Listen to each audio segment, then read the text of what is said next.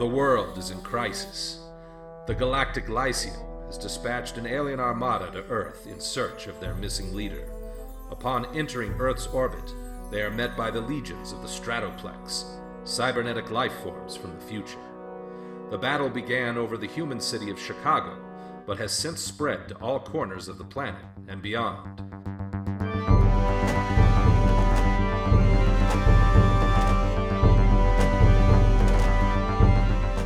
The world has fallen into chaos and cries out for a savior. In this moment of uncertainty, what heroes will rise to the challenge?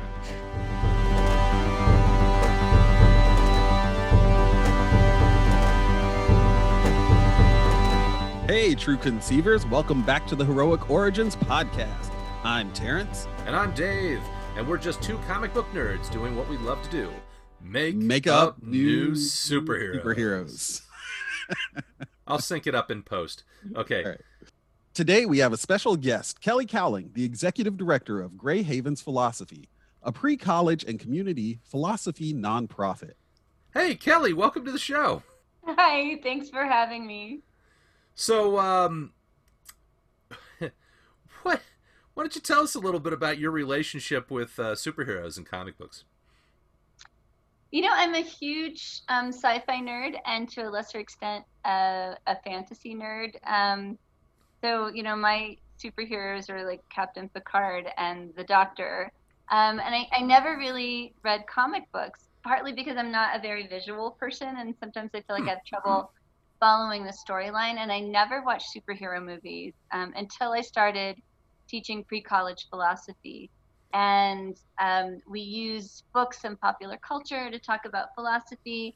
So we read Superman Red Sun, a graphic novel in which Superman lands in Soviet Russia instead of in Kansas. Is Superman from Kansas? Yeah. I'm not sure. And then, you know, I love that. And I got into graphic novels and I got into superheroes, and the kids were all really into Marvel movies, and I wanted to like keep up with the kids and know what they were talking about. So I started watching Marvel movies and I absolutely fell in love. And then to a lesser extent, the comic books. And, you know, previously I had read Star Trek comic books and Star Wars and Planet of the Apes. But I really didn't discover superheroes until I was in my 40s. Wait. Planet of the Apes comic books? I didn't even know they had those. There's a Planet of the Apes Star Trek crossover, which Really? I have not yet read. I need to actually go onto Amazon after this. That's a great mashup. I'd have to check that out. That'd be kind of cool.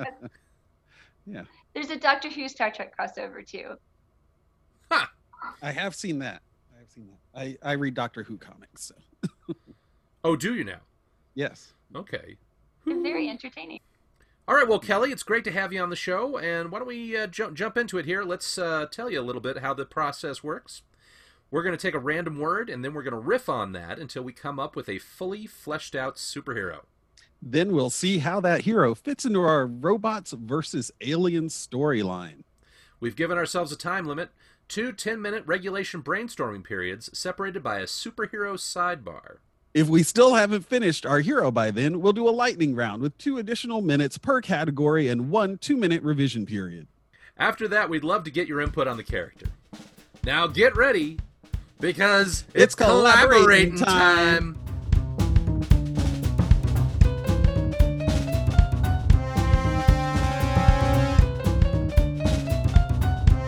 All right, as is custom, we are going to pull up a random word and use that as our jumping off point for brainstorming this new hero. We do have, each of us has a veto, so if we don't like the word, we can move on to another, and as is tended to be the case, we're probably going to look at a couple different words before we decide. So the first random weird word, anastrophe. Anastrophe. Reversing or inverting word order as rhetorical device. Interesting. Okay. That's interesting. I don't know how that would translate as a power. Well, I mean, you know, rearranging people's word orders, that actually could be kind of powerful. Kind of like projected dyslexia in some ways. I can make you talk like Yoda. Well, yeah. Well, but it may not even be that, but it's just like, just rearranging people's words would be kind of a powerful power, right? I mean, you could make people say stuff that they're not actually. It would be sort of like ventriloquism, Or maybe. you could, yeah, it's also the fact that it's a rhetorical device. So if you use it yourself, you could be highly persuasive. Yeah, that's right. Yeah. So that's. I mean, do we want to keep looking, or what are you guys feeling? Should I do another random word? We are using the services of randomwordgenerator.com. Check them out. They have a whole bunch of different random word generators, random question generators, random picture generators. They got a lot of different things, and I get a lot of great use out of it in a variety of ways. All right, we're going to come up with our second word here. Differentiation. They don't use pronunciation here, which is too bad. Differentiation, the Roman form of divorce. I'm curious, what I'm does that actually? That's ancient Rome, yeah. I'm presuming that's ancient Rome, but I don't know. Maybe it actually is contemporary Rome. We shouldn't presume, perhaps. Go to Rome to get a quickie divorce. Well, what it could does just that be the word. Maybe entail it's in just ancient Rome? it's just a Latin, not even Latin, but Italian word for divorce. Is it a form of divorce or just a synonym for? Not a synonym, but the. I think it's a form of divorce, a type of divorce. This is the thing. This. Yeah. So what does that mean? Look it up. Yeah. It comes up with the weird words, but it's not always the best for the definition. So let's take a look. But I don't know. I mean, are you guys feeling like this is the word that's going to create our superhero? A cake was used. A cake was what? Differentiation. They spelt cake. Okay. Was a form of divorce in which a cake was used. Differentiation was properly the dissolving of marriages contracted by confariation, which were those of the pontifices. Festus says it was performed with a wheaten cake, and that it was called differentiation from far wheat. Vigeners claims that confariation and differentiation are the same thing. Oh, that's interesting. This is like flammable and inflammable. Okay, I'm gonna nix this one. But wait. But if you go back into our history of our world here, you've got your gourmages. We have a series of traditions that are all based on culinary skills, I guess. Yeah, Kelly, this is we have a whole system of competitive culinary schools, and they all basically create magical foods, and it's like magic in this world is mostly an artistic endeavor, not like a superhero type of thing, but but occasionally might delve into this. But we came up with a character called the Saucier Supreme, and she, specializes in sauces and dishes that are built around sauces, and she has a whole school. And then there's a group called the Baker's Dozen, which was a bakery school that had a horrible magical accident, and they all, like 13 personalities merged into 6 bodies,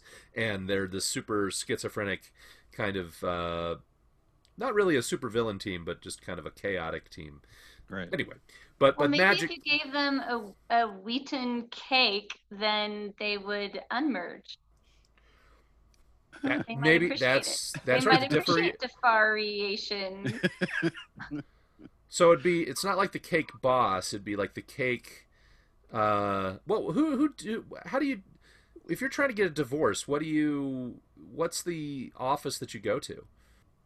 I don't know. I don't know. You go to court. You just go to court in arbitration. So it could be like the cake, the cake arbitrator or something. The arbitrator of cake. Cake court. Cake court. Cake court. Yeah, like that. Okay. So that's possible, Okay. but I want to look at least at one more word. Yes, So, I agree. efferent, carrying outward or away. Efferent. I'm not super enthused by any of these words this time. Yeah, they are not great words, I gotta say. So those are our words. We've got anastrophe, which is reversing or inverting word order as rhetorical device. That's my favorite. Differentiation, if I'm pronouncing that correct, which is a Roman form of divorce that involves cakes in some fashion. And efferent, which means carrying outward or away. I mean, efferent. You kind of. My first thought is like some winged creature that carries things. Yeah, that's what I was thinking. Just like cargo transport of some sort. Which is too. How many flying characters do you have? I don't think there should be any more flying characters. But you don't get many characters that their sole purpose is flight and transport. Yeah, because they're lame. It's like the angel. Exactly. But but they serve a purpose, and they are kind of. I mean, they aren't really lame. They are kind of cool. Kelly, you are our guest. Are you leaning towards any of these words? Do any of them speak to you? I really like anastrophe. I like anastrophe. The way it sounds. I like the sound of that word, actually. That is true. That is true. It's a good sounding word. All right. Well, Terrence, do you have any strong feelings? No. I did like the cake court, honestly. But that's something that, could exist just in my headcanon anyhow. Well, that could always come in later. I mean, yeah, these things don't have to be. They can still come in. Okay, all right, but I think we're gonna call it for anastrophe. All right, we are gonna go into the first brainstorming period.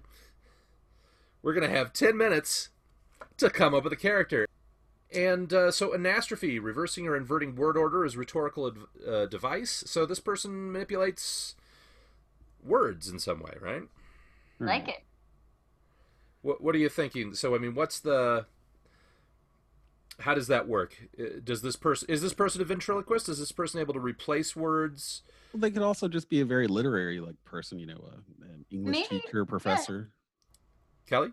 Yeah, I like that. And maybe they also just use the right words in the right order all the time. So they're always saying the right thing.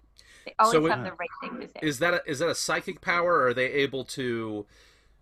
Is it like a Tower of Babel type of thing where whatever they say, everybody hears it's said in the perfect way?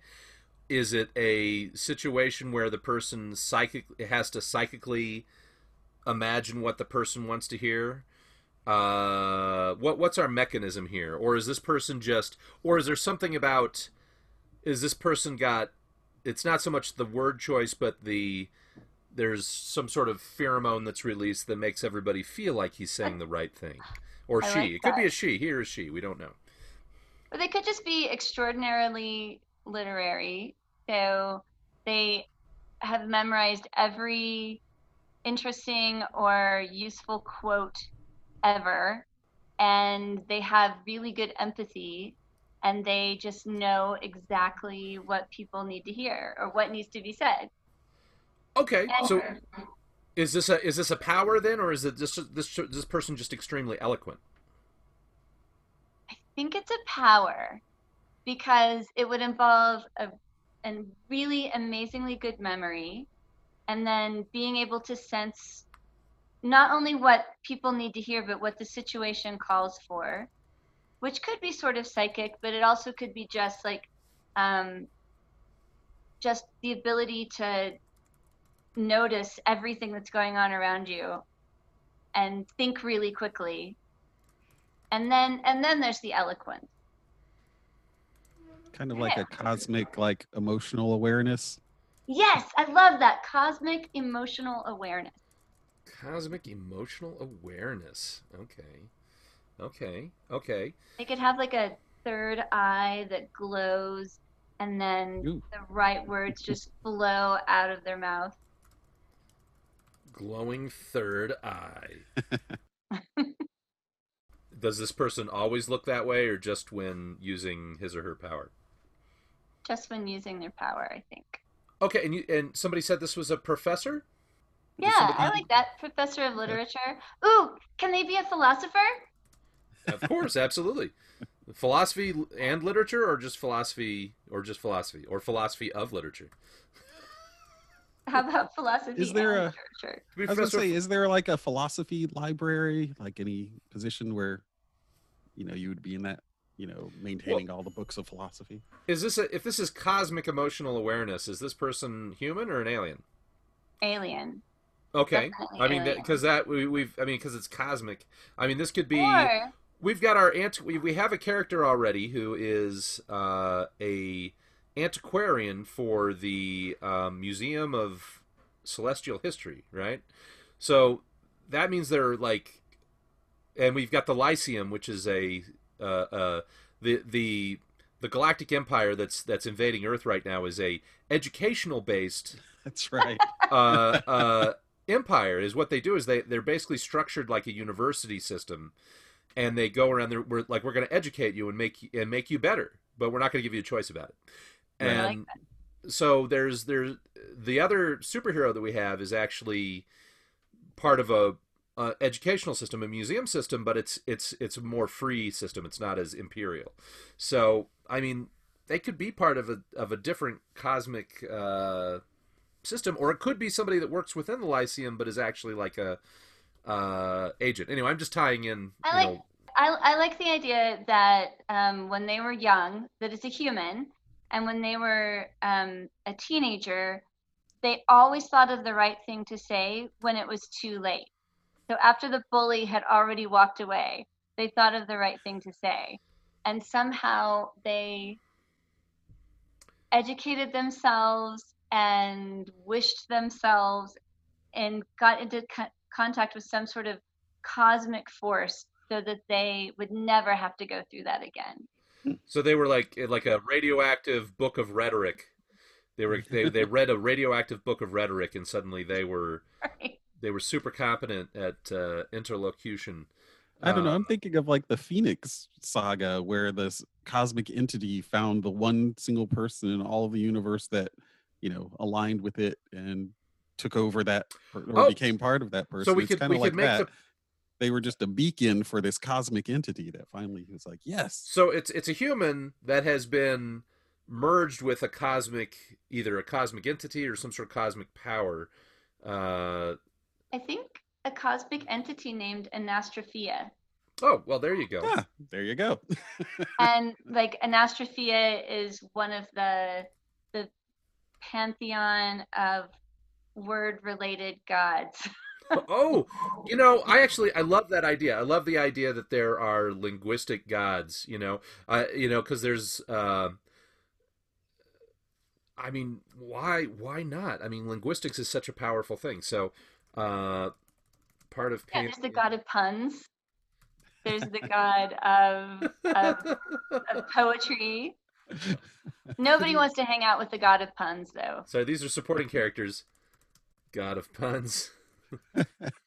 God of poetry. What do you think about this, Terrence?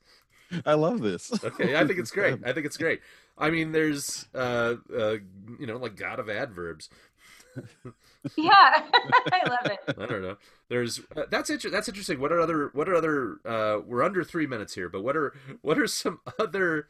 Let's talk about this pantheon. I actually love this. So is Anastasia sort of a goddess of rhetoric then? Yes, absolutely. There's like the goddess of annoying jingles that you can't get out of your head, or earworms. The earworms. Earworms. Yeah, earworms. Goddess of earworms. We will have to revisit that. I think that's. But I like the idea that they have. Well, I mean, there's also like subjects, predicates. There's all sorts of things about language that symbols. There's all sorts of different types of language. Interesting. The god of tropes. I think you should have just a god of the parts of speech, and then a god of tropes, maybe. I mean, metaphors. Yeah. Metaphors, illusions. Similes. Yeah. There's so many. We could spend the whole episode taking that apart. Yes. I think, but we've got the basic idea there. That this is so. We have the goddess of rhetoric has taken over a professor of philosophy, or has merged with this is the second episode in a row where we're going to have two entities kind of merging, which is fine. But I like that. Interesting. Okay, so this is our first pantheon, though. So, nice. Current. That's true. Okay, so the background was this person. Oh well, let's come up with a name for our. Well, we've got the name for the Anastasia is the name of the heroic persona. What's the name of the civilian? Do we want to look up a name that means stutter or something, or stammer? Like, what's the name meaning? Do we awkward? Have a place? I was thinking awkward. Okay, and I think we've decided this is a woman or a female. Let's see, baby girls. Yes. Okay. Beautiful snake. She who is ignored, Cassandra. Cassandra. Oh, that should be it. You want to do Cassandra? Okay, we're going to do Yes. Cassandra. Uh-oh. Uh-oh. Hey. That's the alarm. That's the alarm going off, which means it's time for us to take a break. Superhero? I think we did really well. I think we did extremely excellent. well. Well, we'll be back. We're going to take a short break here to do our superhero sidebar, and then we'll come back and we'll finish up the brainstorming segment. So we'll be back right after this.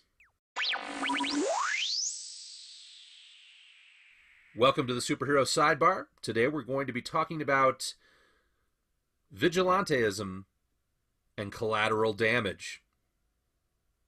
So Kelly, you came up with this question, and because it comes up in your groups with Grey Haven. So do you wanna give us I mean, how do you normally pose that question?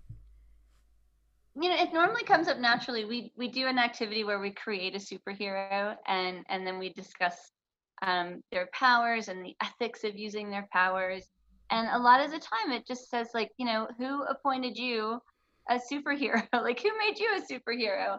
Like, what gives you the right to take the law into your own hands, or to decide that you're going to intervene in world affairs because you're the only one who can do it? And it's like the Sokovia Accords. Yeah, in the Marvel Cinematic Universe, this idea that superheroes have their own agenda and they have these battles. It comes up in Jessica Jones too, that can cause all kinds of collateral damage, but it's supposed to be okay because they're fighting to save the world. And even if there's a superhero organization, it is sort of these beings that think they're in some way superior to the average human, and that gives them a moral right to supersede the law and to just take matters into their own hands. And it's not always clear that moral right exists. And I find the idea of, especially if we're dealing with mutants or aliens, who, like Superman, who are in some way like a new breed or a superior breed of humans, or that, it's like or in the wizarding world, witches and wizards often think that they're better than muggles in Harry Potter, and that idea doesn't necessarily make sense, because human beings without superpowers can be remarkably innovative and amazing problem solvers, and we can find our own solutions to problems rather than having someone do something on our behalf. Like, is that somehow infantilizing everybody who doesn't have a superpower? Well, the interesting thing about you brought up mutants, and I think that kind of turns that on its head, because one of the things about mutants is that you may not be able to stop from intervening with things. Your powers may be such that, just a simple bad day, if you're just feeling in a bad mood, that it's going to affect the weather, and all of a sudden you're going to be in a storm. So, I mean, there's, or if you're a psychic, your emotional state may affect everybody around you. Right. I some of that stuff may be unavoidable, and if it's unavoidable, then the question sort of becomes, well, if everything you do is going to affect the people around you, then, perhaps positively or consciously trying to intervene in a positive way is, I mean, that's a really good choice. Then you've got other people like Superman, who is so powerful that the sheer act of not doing something is almost abusive. I mean, if he can, move faster than light, he can basically be everywhere at once. Right. And, he can hear everybody who's drowning in the world. How, it would take him a split second to solve certain problems. Right. Is it immoral for him not to act? But when you're talking about collateral damage, I was certainly thinking about, like, well, what if you're like the Hulk, fighting somebody in the middle of New York City. Certainly, well, the Hulk is a whole different character in its own right. Is he really always a hero? That's the question. Yeah. But it's interesting to note that at least in the Marvel universe, I'm not sure if DC has something comparable, but in the Marvel universe, there's a agency called Damage Control, which is all about rebuilding structures that have been damaged by superheroes. Does that save lives? You have to assume there's a high level of. They don't talk about it much, but you would think a lot of people would die in these things. Right. But you look back at the origins of comics, and it comes from like professional wrestling in a lot of ways. That was one of the inspirations for a lot of superheroes, and the idea was that you're just going to get people to fight with colorful costumes and garish, conceptual ideas, and at least for a long period of time, there were a lot of battles in construction sites. There, abandoned buildings, and they made a point of stating that. And I don't know that they do that so much anymore because they've wanted to make it more real, right? So it used to be that I don't think that was such a big deal because they really just sort of assumed that nobody was getting hurt because it was just a gimmick to set it up. But Terrence, what are your thoughts? Well, on this? my thoughts were, my first thoughts were, Peter Parker, that's, just if you have the ability to do more to help someone, not helping, matters in that sense. Great power, great responsibility. So there's a level of negligence if you have powers not to use them to help other people.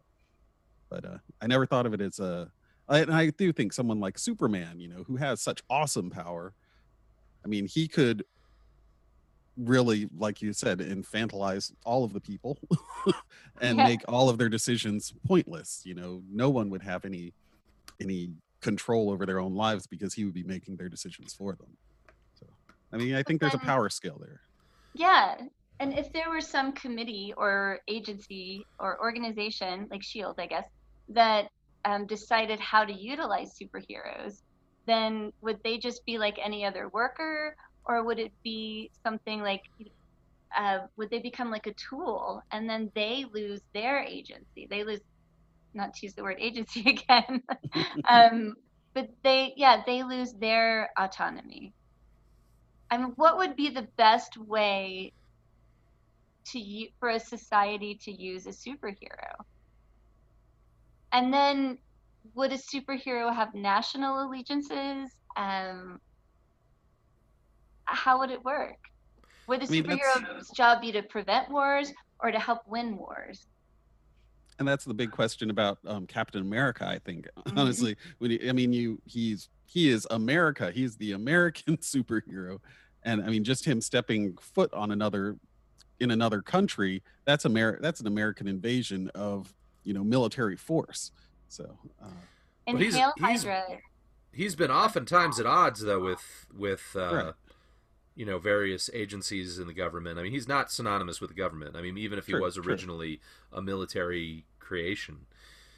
And in Hail Hydra, there's this moment where it's a little bit of a spoiler, but this divine being, this god, looks at him and he says something like, I see you, Steve Rogers, and one day you will be not just the champion of your country, but the champion of your whole world and of many worlds and of all the beings in those worlds. And that gives me chills. I actually like to post that quote on Facebook every 4th of July because I think patriotism is such an overrated virtue.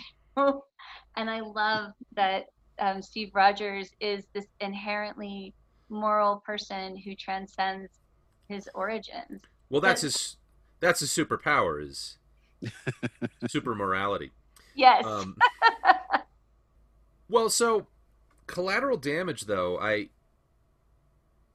it's mostly property damage because you really don't hear a lot about people dying. You do occasionally, something like Sokovia, but there's not as much death as you would expect being caused by superheroes.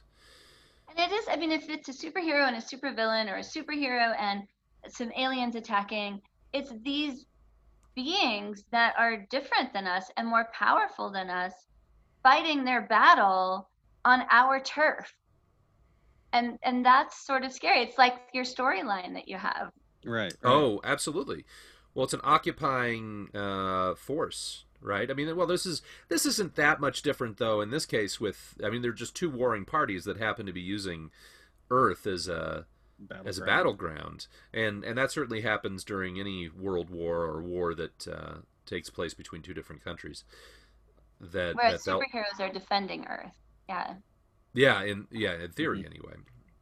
I know there was in the comic books, the original, the Civil War there, if I'm not mistaken, was started because Speedball or Speedball. I think it was the New Warriors. The New Warriors, not Speedball.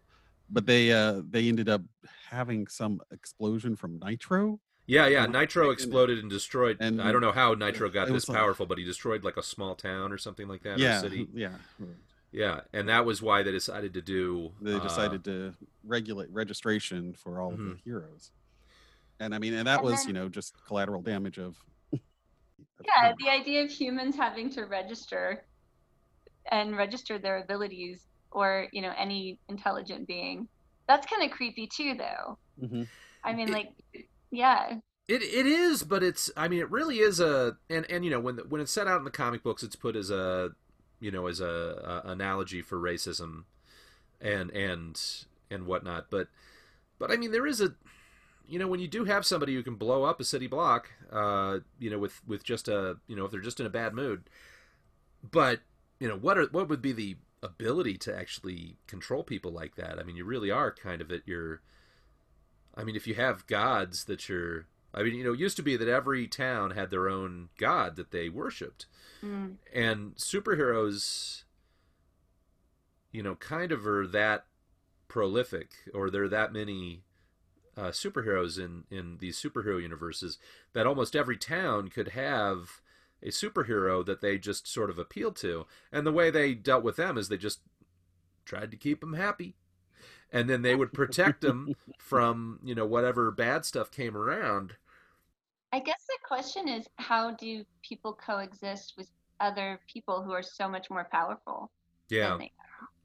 Well, it's like a billionaire and a wage worker. It is. How are you? How do you control that interaction? There's so many different. If you just happen to be in the same coffee shop together. It could be a metaphor for privilege. Yeah. Yeah. There's certain things in life that I can do because I'm a straight, white, cis woman, that other people without those privileges can't do or experience, or, that life is just that much easier for me. And that's power. There's power in that.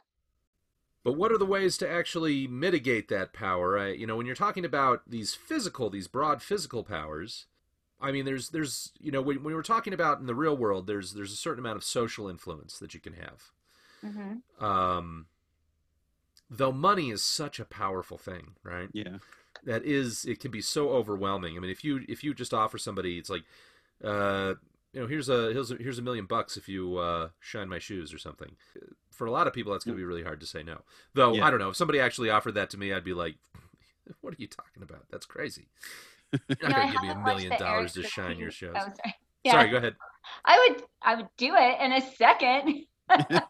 Yeah. And then my nonprofit would be really well funded. That's a good point. Yeah. And that actually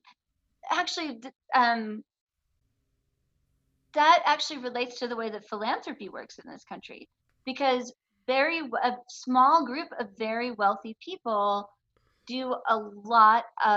provide a lot of the funding for nonprofits. So these people with the power of money get to decide what kind of good is done in the world and what isn't, what kind of problems we need to solve. And that seems like a really good, superheroes seem like a really good analogy for that. There is a superhero who's called Concrete, I think is his name, and we're almost out of time here. But Concrete, it's not really a superhero, but he's a super powered character in indie comics, and what he does is he takes letters from people. He takes people They write in and they say, hey, I really need help with this. Would you be willing to help out? And he considers them all, and then he'll go and that's how he decides how to help people, is he actually waits for them to get in touch. And maybe that's the solution there, it is more like philanthropy. You're a super powerful person, and you have people apply, and then you do it. I like that, as long as it's not like a grant application, because those are a nightmare. Those are a nightmare. 5 pages of information. All right, we're out of time on the superhero sidebar, but we'd love to hear what you think. If you want to shoot us an email at heroicpod@gmail.com, or if you just want to comment on a post in social media when we post this episode, we'd love to hear what you think about this issue. All right, but we'll be right back after this. Welcome back to the Heroic Origins podcast. I'm Dave.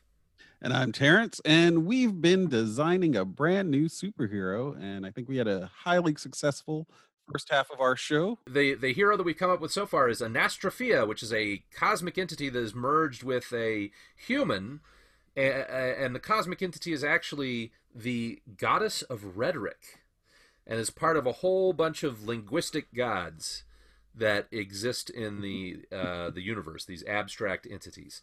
When using the power, she has a glowing third eye, and our civilian is a professor of philosophy, and that's pretty much where we've gotten. So we're gonna be on the clock here. We got 10 minutes to finish up this character, starting now. All right. So what's the civilian's name? We decided it was Cassandra, I think. Yes. What's her last name? The one who is ignored is the meaning of Cassandra. Maybe something. Oh, Kennedy means misshapen head. Did you know that? Oh. That's interesting. Sorry. Those are first names. Those are first names, though. Those don't really count. So, you want to give her a literary, like a Hemingway or a... Oh yeah. We can have them. Like a philosopher. Sure. What's a good? What's a good philosopher's last name? Hume. Rousseau. Cassandra Rousseau. Rousseau. I like Rousseau. Yes, Cassandra Rousseau. Okay. Something weird. All right, and she is a professor of philosophy. Okay, but we have cosmic emotional awareness is what's going on. Eloquence, strong memory, empathy. What are some just general skills? The skills would just be research, library skills, researching, cataloging, just logic. Yeah, definitely logic. Uh, just profound thinking. She's very deep. Thinking, so critical thinking. Yeah. Are there any other non-academic skills that maybe she has? What are her hobbies? I guess, yeah, physically, like, is she able? Is she, or does she? Is she in a wheelchair? To spin? Yeah, I mean, is she just really like just in office space all the time, kind of, or is she, a mountain climber who likes to think? The person was bullied and could be. There was this one movie I saw with Patton Oswalt, and well, I don't want to go into the full details, but he was a guy that got severely brutalized from a bullying incident, and he was actually crippled from it. I mean, he actually had a limp, and I think he used like a cane and something like that. I'm thinking, if this person's sort of the result of bullying, do we want to make an outward representation of that psychological damage? I mean, the person could have like those, like a cane or something, and then when they transform into the superhero, then they're don't need it anymore, or something like that.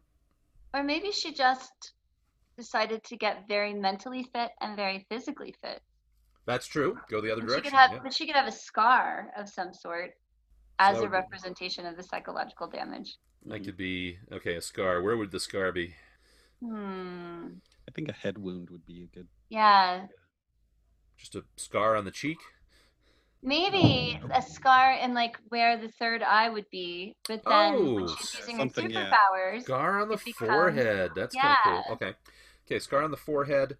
So the background was, real quick, we already have this basically. She was bullied as a kid for being for not having quick repartee, I guess. That's not maybe why she was bullied, but that's one of the... Yeah, maybe she was just bullied for, her appearance or her size or for being studious, really very studious. And, but she only, every time she was bullied, she would walk away and, of course, think of the perfect thing to say, but it was too late. I mean, I was just thinking we could go even further and just say that she had a stammer. I like that, actually. Okay. Yeah. And that, because that gives a clear reason for being... But she couldn't get it out. Yeah. Okay, and then how did she get her powers?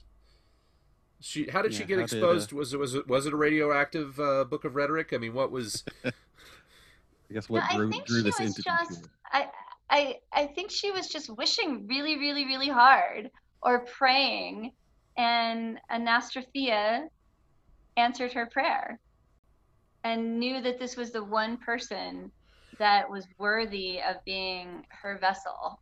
Well, so this would imply that even after she's spent her life building up her physical and mental prowess, that she still was very insecure about this, and she was still praying for something. Because I'm presuming that this is not something that came to her as a kid, or is it? Well, how old is she now? Yeah, that's a good question. She's gotten this. Is she, is she still a teen? Is she, just into college? Well, actually, we've already said she's a professor of philosophy. Yeah, she's a professor. She must have. Oh, she could be like a TA. Did she become a professor before or after she got the powers, I guess? Maybe it happened, when she was in college, and then she raced through college and her graduate programs to become like the youngest ever professor of philosophy at Yale or something. I really, just because we're dealing with classical books and stuff, I think we got to pick an old philosopher, and she got it from something there. Maybe it was like Leonardo da Vinci's notes she was reading, and somehow that got... Because doesn't he have that, like, those wings or something? I don't know. Or maybe it was Plato. It was, Plato had the, originally had the tale of Atlantis. Maybe he had the tale of Anastasia, because it sounds Greek, right? Mm-hmm. Yeah. I mean, I was going to say, if she found some lost tome of, philosophy that then, in that instance, she then found Anastasia and could make the... make the prayer, make the wish, like, oh, I wish that all of this could happen to me or something. And then, I mean, Epictetus would be good, because let's do it. He was Greek and he told stories, and he was all about like self-mastery. He was a Stoic philosopher. Mm-hmm. He was born a slave. Yeah, that's great. Epictetus. Let's say that she found a dusty, forgotten tome. Yeah, there was some sort of incantation in the story, and she performed it. And then, Anastasia possessed her. I like it. All right. Consensually. Well, sure. Okay, we're about down to 2 minutes here. So, okay, psychology. What's her main purpose? Because it sounds up to this point like she wants to, personally, she's just trying to prove herself, and that's why she's been building up her physical and mental prowess. But so her goal as a civilian may be that she's just trying to prove herself worthy or gain self-esteem. Does that sound about right? Just as a personal goal? Whereas the heroic thing would be to actually maybe do something different. I don't know. What's her psychological motivation? Yeah, I mean, I definitely think to prove herself. But then I think the more she learned, the more she just became a pursuer of truth. So she's just really interested in the truth. And I think heroically, like if you think about what you could do with the ability to say the right thing, you could comfort, you could stop a war, you could persuade. So is she out to basically, we're living in an era of misinformation. Is she out to basically cut through the misinformation and get people on the same page? I love that. Her enemy is social media. Okay, real quick here. Social significance. Have we come up with social? We've got 24 seconds left.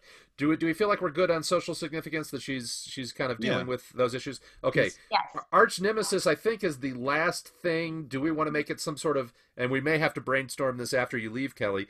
But the arch nemesis, is it going to be a social media type of? Yeah, I think it should be Mark Zuckerberg. Or some Mark Zuckerberg-like person. Yeah. Yes, exactly. Okay, we're out of time. Now, normally, we would have a lightning round, and you've got a couple more minutes here if you want to stick around for the lightning round where we... I can stick around for the lightning round.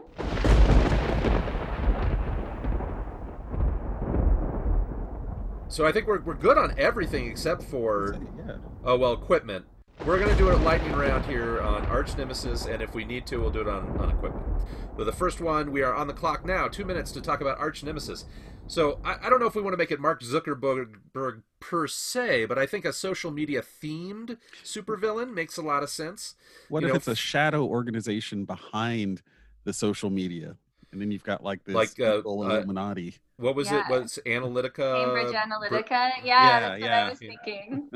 So what would be let's not use Cambridge Analytica, but something similar to that. What would be like, it'd be Oxford Annalisa.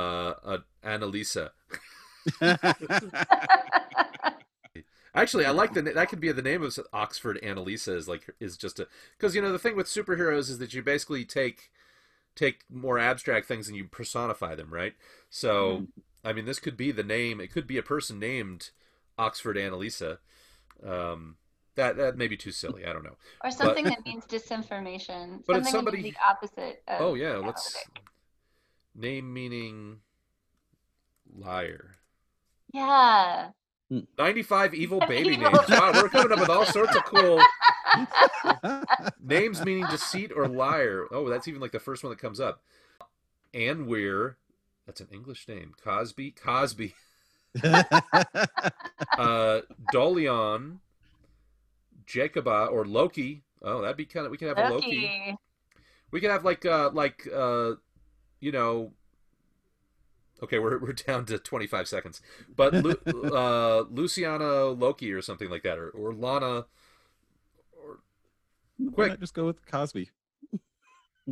Yeah, let's go with Cosby. You want to go with Cosby? Yeah. Cosby, yeah. Oh, geez, that brings in so many. What about Annalisa Cosby? There. There we go. That's such a bad name. I'm sorry, but we can do it. I think Annalisa Loki would make more sense personally. Whatever the case. I'm not sure we decided on. I guess Cosby. I was outvoted. Annalisa Cosby. Okay. Okay. And that's person basically just creating disinformation. Okay, let's go up to equipment. We got 2 minutes for equipment starting now. I like the idea of having some sort of tome. I mean, maybe that text of Epictetus has a lot of stuff in it. Last manuscript, and then I think just a microphone. A laptop. Oh, sure. That makes sense. Well, a whole, like a podcast, who knows? But podcast, yes. Actually, that's a question. Does she like stand in front of crowds and use this power, or does she use social media to her own advantage? I think she's very aware of her persuasive ability and the responsibility that comes with that she could just take over the world and have people do her bidding, but she doesn't want to do that. She wants truth. So I think she persuades people to use good reasoning skills and do research. So I like the idea of her using social media, having a podcast. Well, so a blog. She has a blog. I like how similar that occupation is to the character from last episode. So actually, our last maybe they're partners. Maybe they actually are TikTok buddies. Okay. Okay, so carries around the lost manuscript of Epictetus, and maybe there's a whole bunch of other incantations in there, and make appeals to other gods and goddesses of linguistics. Yes. Is Epictetus a linguistic oriented god? Is Epictetus? Epictetus. Yeah. No, not really. I wonder if there's a more real. I mean, he definitely used rhetorical methods to teach. Yeah, that's true. So that's maybe that's all that needs to be. I was just thinking maybe there might be one that's more thematic, but we're down to 8 seconds, so we're good. I think we covered that. All right. And I'm going to say we beat the clock. We beat the clock. All right, yay! Kelly, you are free to go. So you're only 2 minutes late for your other thing, but why don't you do a plug for Grey Havens? Well, Grey Havens Philosophy is a P4C, or Philosophy for Children and Communities nonprofit. The idea is that everyone is a philosopher, because everyone asks themselves big questions. Who am I? Why am I here? Is this fair? what should I do for a living? Is this job ethical? Am I being a good friend? These are all philosophy questions. These are all philosophical questions. And kids especially are natural philosophers. I had a philosophy story time and an elementary age philosophy discussion, and I'm heading out to a 6th through 12th grade philosophy discussion. And the wonderful thing about our programs is that they're year round, except for when we do go into schools. And the kids grow up with us. So they grow up learning to think critically and creatively and collaboratively and compassionately. The 4 C's we like to talk about, which is very important. And we also do community philosophy so that people learn to think of philosophy as something that just naturally happens, that it's normal to have what P4C practitioners call a community of inquiry, a healthy community of philosophical inquiry, which gives you a chance to talk about the things that really matter. And it helps you to be a more engaged citizen. It helps you to avoid high risk behaviors, to just make better decisions and to live a more authentic and fulfilling life. And it's a really humanizing experience to do philosophy with people who are different from you. You start to see that everybody wrestles with these big questions. And it's a joy to get to do this as my job, because I love hearing the incredibly profound things that people say. Just very quickly, I know I've gone on a lot, but the P4C Philosophy for Children and Communities movement exists to correct an epistemic injustice. An epistemic means having to do with knowledge, and the idea is that an injustice is constantly perpetuated, that only certain people's ideas are worth hearing, that it's not worth hearing from children, it's not worth hearing from residents in a homeless shelter, it's not worth hearing from people who aren't professional philosophers. And I can say that that's absolutely not true, which is why I love my job. If people want to find out more about Grey Havens, where should they go? They can go to our website, greyhavensgroup.org. That's GREY, havensgroup.org. They can also find us on Facebook, Twitter, and we're online now because of the pandemic.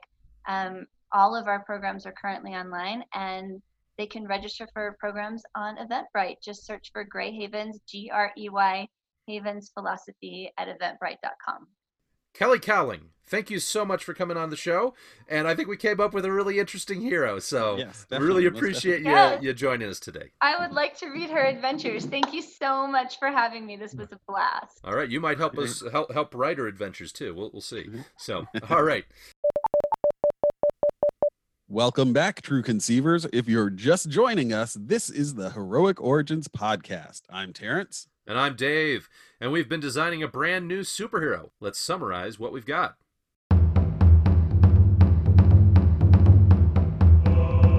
Cassandra Rousseau was bullied as a child for her stammer. She spent her teenage years honing her mind and body to overcome her insecurities and to develop the eloquence to thrive.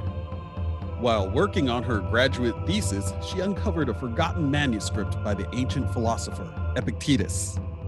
After reciting an arcane passage, she was infused with the powers of Anastasia, goddess of rhetoric, and member of a cosmic pantheon of linguistic deities.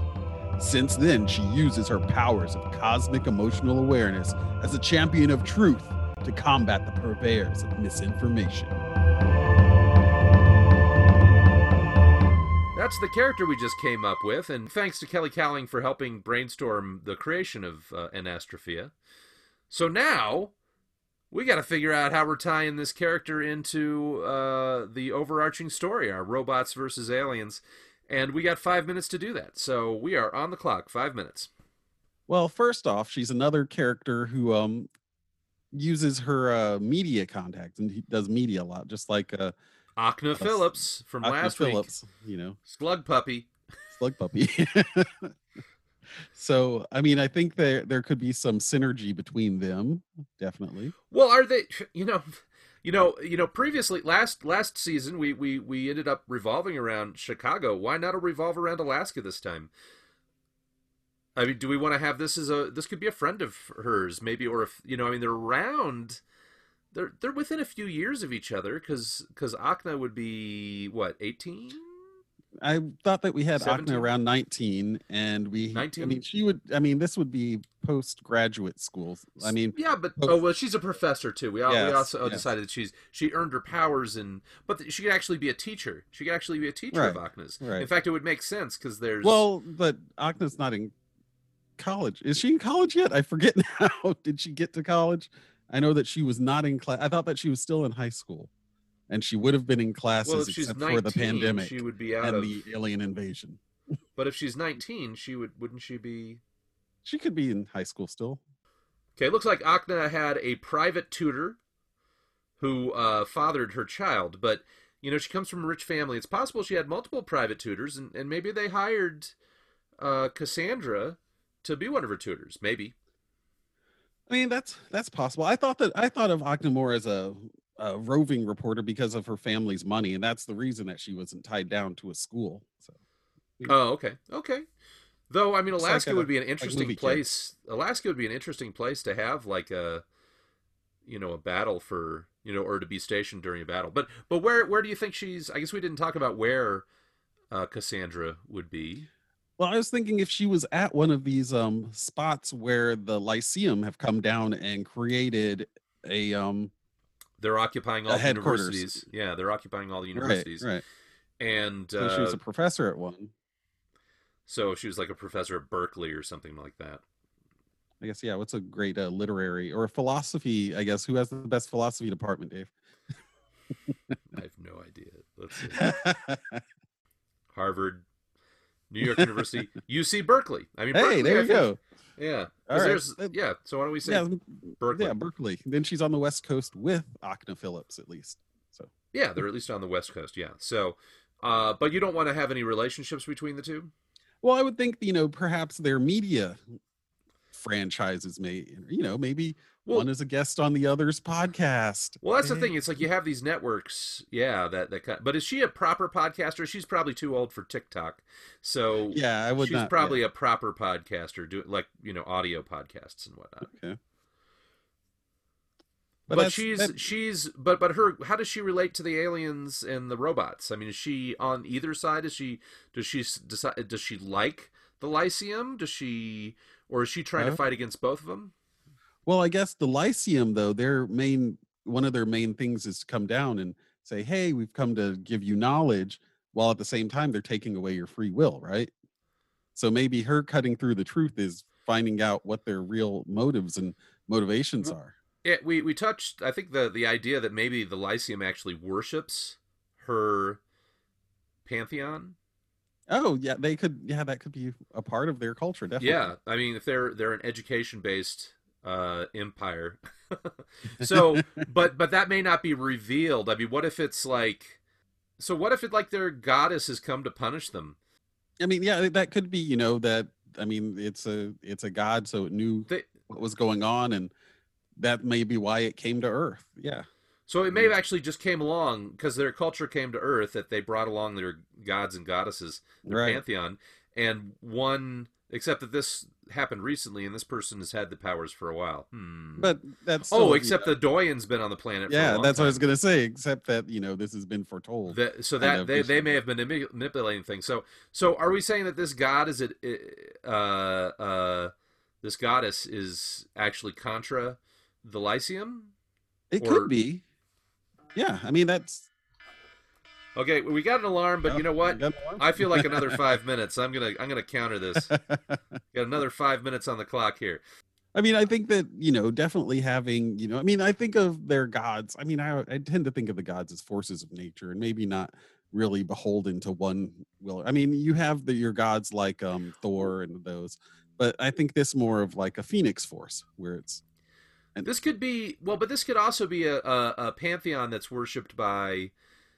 It may not just be the Lyceum. It could be a cosmic pantheon that the Museum of Celestial History is also that Anomaly is aware of as well. So it could be, yeah. So they may not be specifically beholden to the Lyceum, but the Lyceum, just because that's one of their central pantheons, that just got them ultimately more involved with Earth, which hadn't previously been there. So I guess if the whole purpose is to cut through misinformation, then there would be something at odds with the Lyceum if the Lyceum is using misinformation. Right. The Stratoplex is probably a little bit more brute force, but the Lyceum would actually be trying to convince people. There's also a few questions about the Stratoplex's ultimate endeavors as well, aren't there? I mean, we assume that what they're telling everyone is the truth, but we don't know that. They're from the future. That's true. We don't know exactly why they've come back from the future to do this. So, yeah, and we're not 100% sure if they're on the side of humans or against humans, or they just don't care one way or the other. Right. I mean, the obvious threat is the Lyceum, who are, taking over colleges, right? And and the Stratoplex are taking over things, but in order to fight the Lyceum. So I feel like that's a little different there. They are taking over, But to the standard, I think this is the thing for the average civilian, they may not be able to make the distinction. All they see is they've got these robots that are taking over factories and technological businesses, the tech sector, and then you see the universities being taken over by these aliens. And of course, they're all going to say we're good guys. Right. So they don't. But really then actually, know. Also, just looking at them, don't the Lyceum present more as humans, whereas the Stratoplex are robots? No, I think we decided that the Lyceum is actually a whole bunch of different aliens. They're a mix. Yeah. Okay. But I think the thing is that's what our heroine here, Anastrophia. This is what Anastrophia would deal with, is like trying to cut through trying to sift or figure out the truth from the fiction, sort of cut through the truth from the fiction. So that's, I think, in that, then I think that she would find, common ground with Akna in that sphere of media where they're both trying to, report on what's happening and get to the truth. This is interesting where we've come up with two heroes that are fighting fake news that are basically just trying to bring the truth to people. They're journalists. I mean, we got two citizen journalists here, and okay, well, so that's we're building up a media corps, a news corps to fight this war. And it's interesting, the idea that the war. This is important because wars are fought not just physically, but they're fought through propaganda as well. Right. So I think that's fascinating. Okay, well, why don't we just say that's the... do you think we got it there? We got the basic idea of how they're connecting to the story? All right, then I think we beat the... Well, we didn't beat the clock. We lost the clock quite a bit, but we beat the second clock. We beat the second clock. We beat the overtime. All right, well, that's our superhero for the episode, but we want to hear from you, true conceivers. What did we get right? What did we get wrong? What are some ways to add depth to the character? What are some possible storylines? Email us at heroicpod@gmail.com, and we'll read your feedback on upcoming episodes. We'll be posting our own sketches of this new character in our social media, but we'd love to see how you'd envision them. If you want to share your artwork, look up Heroic Origins on Facebook or Instagram and post them there. Or Twitter. We're also on Twitter. And don't forget to subscribe and to rate and review us on Apple Podcasts, Spotify, or wherever you listen to podcasts.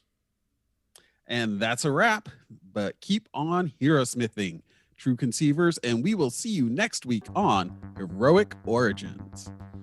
Fop!